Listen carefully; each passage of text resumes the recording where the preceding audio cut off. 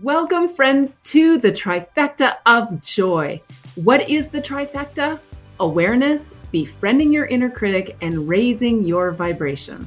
This podcast is about you, your life, your adventure, and how to live it juicy. Our show is an invitation to help, to honor your unique life journey, have empathy for the stickiness that is your human experience, to build a space of truly loving yourself and creating presence so you can live with more joy. We're in this together, connected, sharing, and adventuring through life, even the tough stuff. So let's do it with joy, shall we? Hi, friends. I'm so glad you're here. Today, I want to have a conversation with you about neurodiversity. So as I've been in the schools for a few weeks now, what I've noticed is that we have a lot of neurodivergent and neurodiverse kiddos, which is a reminder that we also have a lot of neurodivergent and neurodiverse adults in our world too.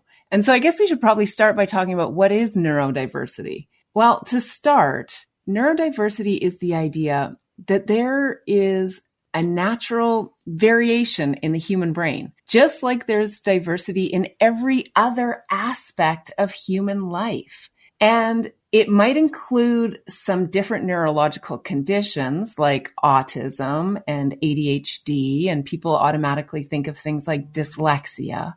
But it's really important to understand that neurodiversity isn't a disorder. It's actually just part of the human experience. And understanding neurodiversity is important because when we understand it, it promotes inclusivity and recognizes the strengths that people who are neurodivergent bring to our society. Everyone has unique talents and abilities, and that diversity is a valuable asset. I know that a lot of people out there are looking for a way to understand the way their brain works. And if you are neurodivergent yourself, it does not mean you are broken. It means that you have a superpower that you need to and have permission to embrace. Now, here's the thing. When we become more open and embrace neurodiversity for ourselves and others, we create a more inclusive and accepting world for us all. So, how do we understand the biases that are related to neurodiversity? Well, here's the thing. Your biases can come in two different forms. One form of your bias may be unconscious. And the unconscious bias is the one that comes from the social stereotyping that we've experienced throughout our lives. And that external consciousness becomes part of our internal consciousness. And then we hold these unconscious beliefs because we, as a human species, like to categorize people and then make assumptions based on that specific grouping. Oh, that person has dyslexia. They're probably not smart. Let's be straight. Some of the smartest people I know have dyslexia. They just have a brain that learns differently. So you have to just really pay attention to what your own biases are, and also understand that you can have conscious bias too. And conscious bias can mean that you sort and filter and possibly even assess other people because of their neurodivergence, and therefore don't allow them the opportunities to shine in their superpowers. And so I'm saying this because I see these neurodivergent kids, and some of them feel socially unaccepted. Some of them struggle with social connection. Some of them present slightly differently and therefore are approached with a bias, either conscious or subconscious, that leads to ultimately a lack of connection. And so if we're here as human beings and our goal in life is to connect and to feel seen and to have that human connection, we really have to notice what some of those biases are. And so one of the biases that I've noticed is eye contact. So some neurodivergent folks have difficulty with or even avoid making direct eye contact. And you may not realize that you misinterpret this as someone being disinterested or dishonest or even disengaged. But this is your opportunity to focus on evaluating communication and content rather than fixating on whether or not someone is looking you in the eye. It's important to understand that eye contact may also vary based on cultural and individual differences. And just because someone isn't making eye contact with you, it doesn't mean that they don't respect you. It's possible that because of their neurodivergence,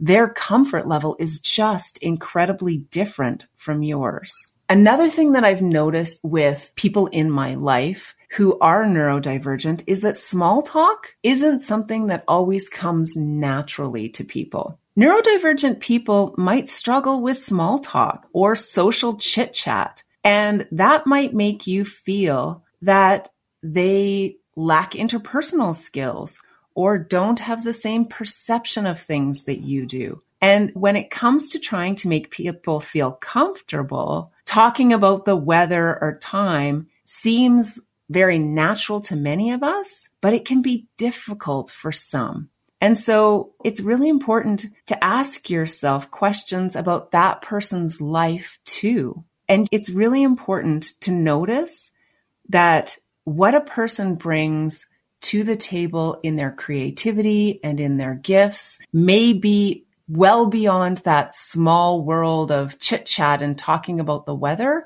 because for them, they'd rather just get to the grit, the meat, the purpose behind the communication. So it's really important that you pay attention to whether or not someone is invested in small talk, or if perhaps because of their neurodivergence, they'd rather just have a very direct conversation. So one of the funny things that I've noticed is that people who are neurodivergent often have a lot of struggle with nonverbal communication. And I see this with kiddos all the time. I've seen it with so many different adults. And that is that space of misinterpreting nonverbal cues. And that is facial expressions or body language.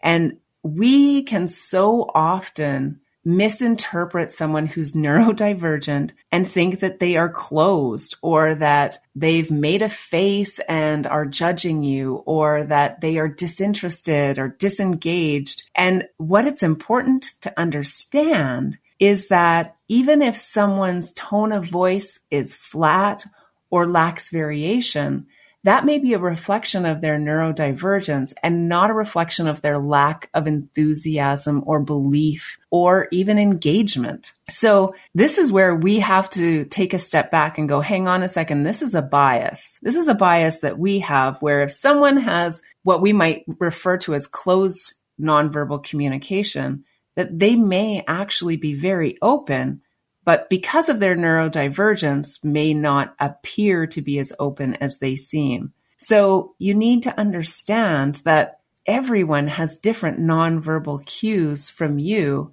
And while we have social norms, it doesn't mean that absolutely everyone acts and reacts the same nonverbally. And these are things that we just need to bring some awareness to so that we can actually meet people who are neurodivergent where they are.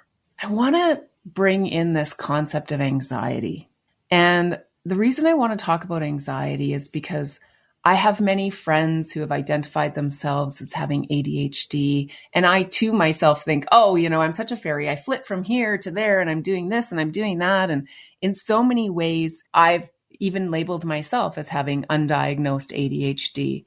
And I want to just remind you that anxiety is also a part of life, but for people who are neurodivergent, anxiety can present in different ways.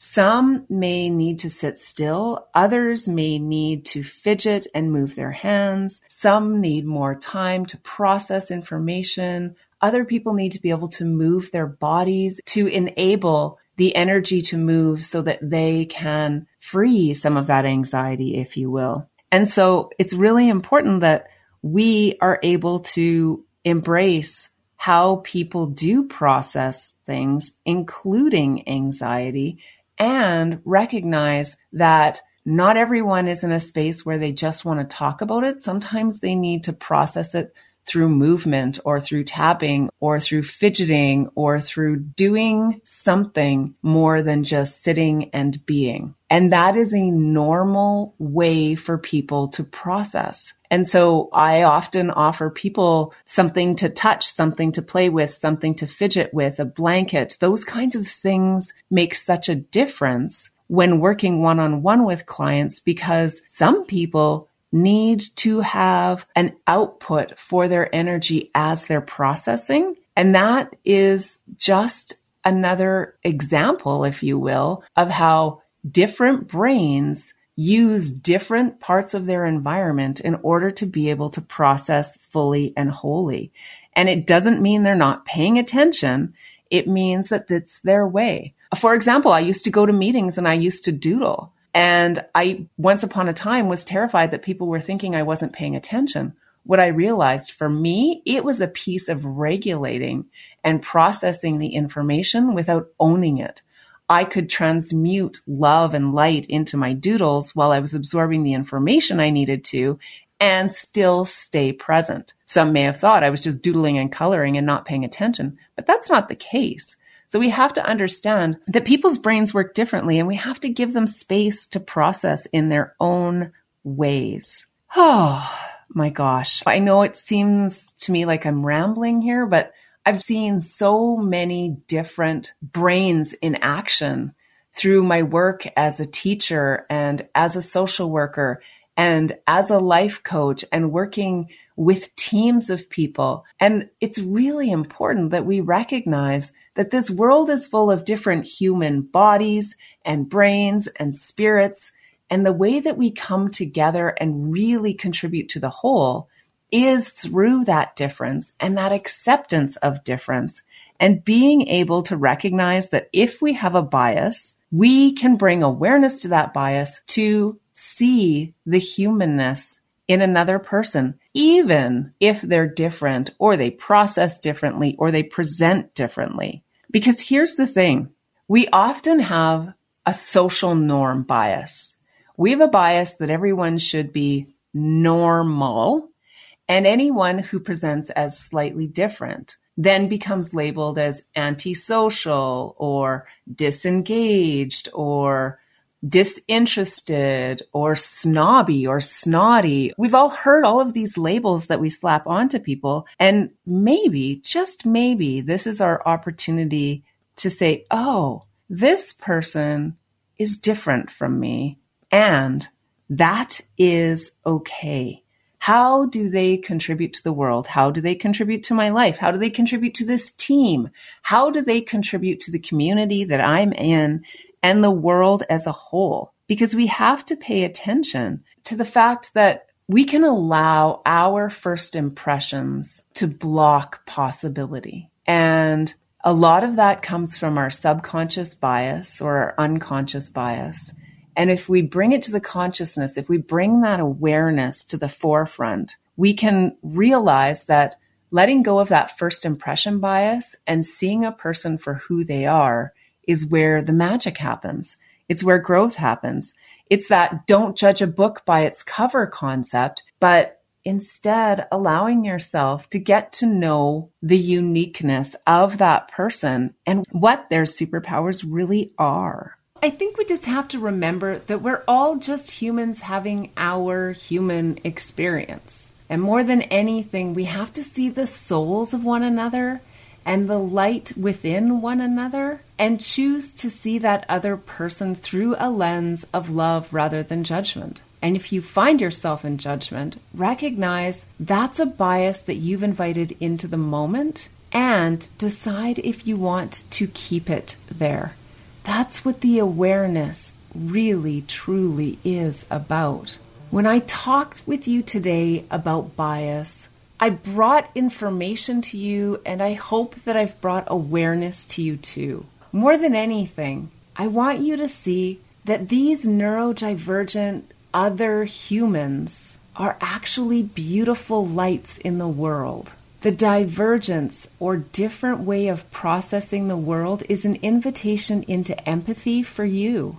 It's an invitation into letting go of the biases and recognizing that we are in a changing world and that together we can see the light within one another and move forward with love. And that love means understanding and compassion and empathy and growth with one another. So my friends, if you are neurodivergent and see yourself as labeled with something that makes you disabled, recognize that this is your superpower, that you are here to show love and light and to teach empathy and to show that difference is what makes this world a truly magical place. And if you have neurodivergent people in your life, I hope that you can spread this message to them. They are special. They are lights. We are all lights, and we're all here to shine a little bit differently. But when we approach one another with love and see the light within one another, that, my friend, is where we become one and move forward with more love. My friend, I see and feel the light in you. Thank you for listening. Please give a like, a share, and remember that you are special just for being you. Thank you again for joining us, and until next time, from my heart to yours, stay awesome. Mwah. Thank you for listening, my friend. We are deeply grateful you chose to be here. I trust that this has invited you, even if in some small way, to deepen your awareness, befriend your inner critic, and raise your vibration. Please follow us, leave a review, and share this podcast with a friend. If you have any ideas or feedback, please reach out. From the bottom of my heart, thank you. You are loved.